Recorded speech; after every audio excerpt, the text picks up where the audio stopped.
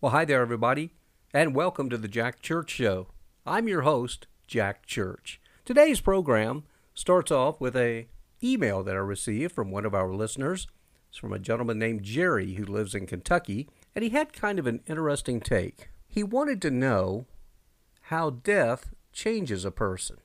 Oddly enough, Jerry, your timing of your letter could not be better, because I've had a rather interesting week regarding death and the death of some other people. Let me start off by telling you that the week began with an older gentleman, his name is Bob, coming over to the small home that I've been leasing because this home is about to go up for lease as I'm preparing to make a move. And Bob wanted to know if he could come by and, look it around and see what he thinks about moving here. I didn't know much about Bob, but I set up an appointment with him and he came by. Well, Bob was an older gentleman, probably at least 20 years older than me. And as he came in, he immediately saw pictures of my sweet bride, Pam, in my office as he came through the actual office area. And he says, "My, what a beautiful wife you have." And I said, "Indeed she was." And he goes, "Oh, was?" And I had to explain to him that, unfortunately, I had lost her in the fall of 2019, and I was actually preparing to move back to get a little closer to some family, some friends, and our children. And he said, "She seemed way too young to have died." He says, "I'm so sorry." I said, "Well, it's okay." I said, I'm learning to move forward." I said, "How about you, Bob?" I said, "Is your wife going to be joining you to look at the place?" And then Bob tells me, "No, I lost my wife, Mary, about 3 years ago." And he says, "I've been alone ever since." I said, "Well, Bob," I said, "I'm so sorry." I said, "I can truly say I know how you feel. It's terrible, isn't it?" He goes, "Yes, it is." He said, "I've never felt this kind of pain." He says, "It does get a little better." I said, "Yeah, it does." But I said, "We always have that empty spot in our heart, don't we?" He goes, "Oh, yes, indeed we do." He and Mary have been married almost 50 years. And he said he still goes to the cemetery where he had her buried once a week. And he says, "I know people think I'm crazy, but he says, I go there and I talk to her." I said, "Bob, that's not crazy." I said, "I walk around this house every hour of every day talking to Pam." I said, "I sure wish they would answer us, don't you?" And we both laughed a little bit. But we made a connection that went far beyond just Bob coming and looking at my house to rent. I ended up spending over an hour with Bob, walking around the house as he methodically looked through the rooms, looked through the closets. He then wanted me to measure different areas to see if his various pieces of furniture would fit properly. We even went out to the garage. He was concerned about would his truck fit in the garage, and so we did the measurements.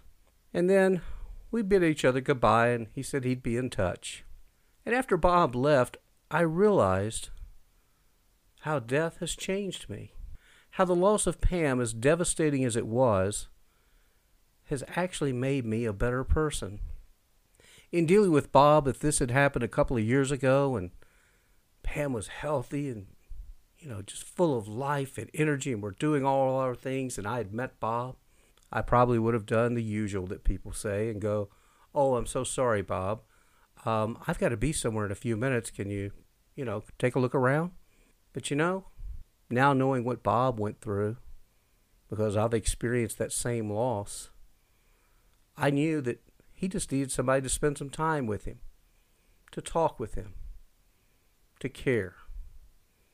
Because oftentimes when we've suffered this type of loss, we miss that. Because the rest of the world just keeps moving by. The rest of the world doesn't understand the depth of our loss. But in this case, I understood Bob's loss, and he understood mine. And I think I made a new friend. Even if Bob doesn't lease the house, I'll check in on him from time to time. And then that brings me to this. It's later in the week, and I'm looking through Facebook. And say what you want about Facebook, but I do find it's a great way to still stay in touch with a lot of friends all around the country and around the world for that matter. And as I'm thumbing through Facebook, I see that there's been something posted in my high school reunion page. It's about another one of our classmates. His name's Art, and I read where Art had lost his beautiful wife, Sharon, just a few days ago. Immediately, it wasn't the usual response that I might have had a couple of years ago where I go, "Oh, that's too bad. We should send a card." No, when I saw this news, it hit me like a ton of bricks. I couldn't believe how it was affecting me. And here's why. Art and I were friends in high school. I actually worked at his dad's marina on Kentucky Lake in Tennessee. It was a pretty sophisticated operation for a small part of rural Tennessee. It was what they called a dry rack storage for boats, and I helped run a forklift and put the boats in the water, would rinse off boats and gas them up, and Art's family owned the dry dock storage place. And Art was a nice guy. He was just a nice young man. But I had not seen Art since high school. But when Pam passed away here in Oregon, we had a celebration service here, and then we went back to Tennessee in early December last year and had a service there. And as the service ended, and I'm standing at the front of the sanctuary of the church, in the small church there in rural Tennessee, this man walks up to me, and I can remember it so well.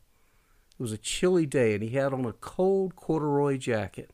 He said, "Jack, I'm Art Sinclair." And I went, "Art, oh my gosh. I haven't seen you since high school." I said, "I can't believe you came, Art." I said, "Thank you so much." And he told me how sorry he was that I'd lost Pam. And we said goodbye because, as it always is at a service like this, there were a lot of people to talk with. But I thought, how nice that Art came today. Well, then, when I read the news where Art has lost his wife, as I'm reading through, I noticed they were married almost the same number of years as Pam and I were. And I started thinking about Art. And I started thinking about the depth of his loss in a way that I would not have thought of a couple of years ago. I then found his wife's Facebook page. And I started scrolling through the various posts that she'd had. And I realized they were a lot like Pam and I. They went all over the country. They went fishing together. They did boating together. They rode motorcycles. They were like us. They weren't just married. They were best friends.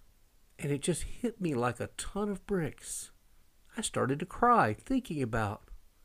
I thought, oh my gosh, he lost his best friend too.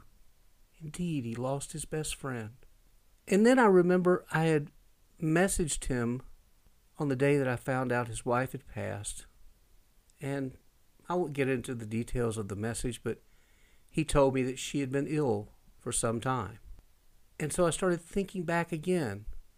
I had that image of Art at Pam's service. I can see him in the back of the sanctuary in that gold corduroy jacket.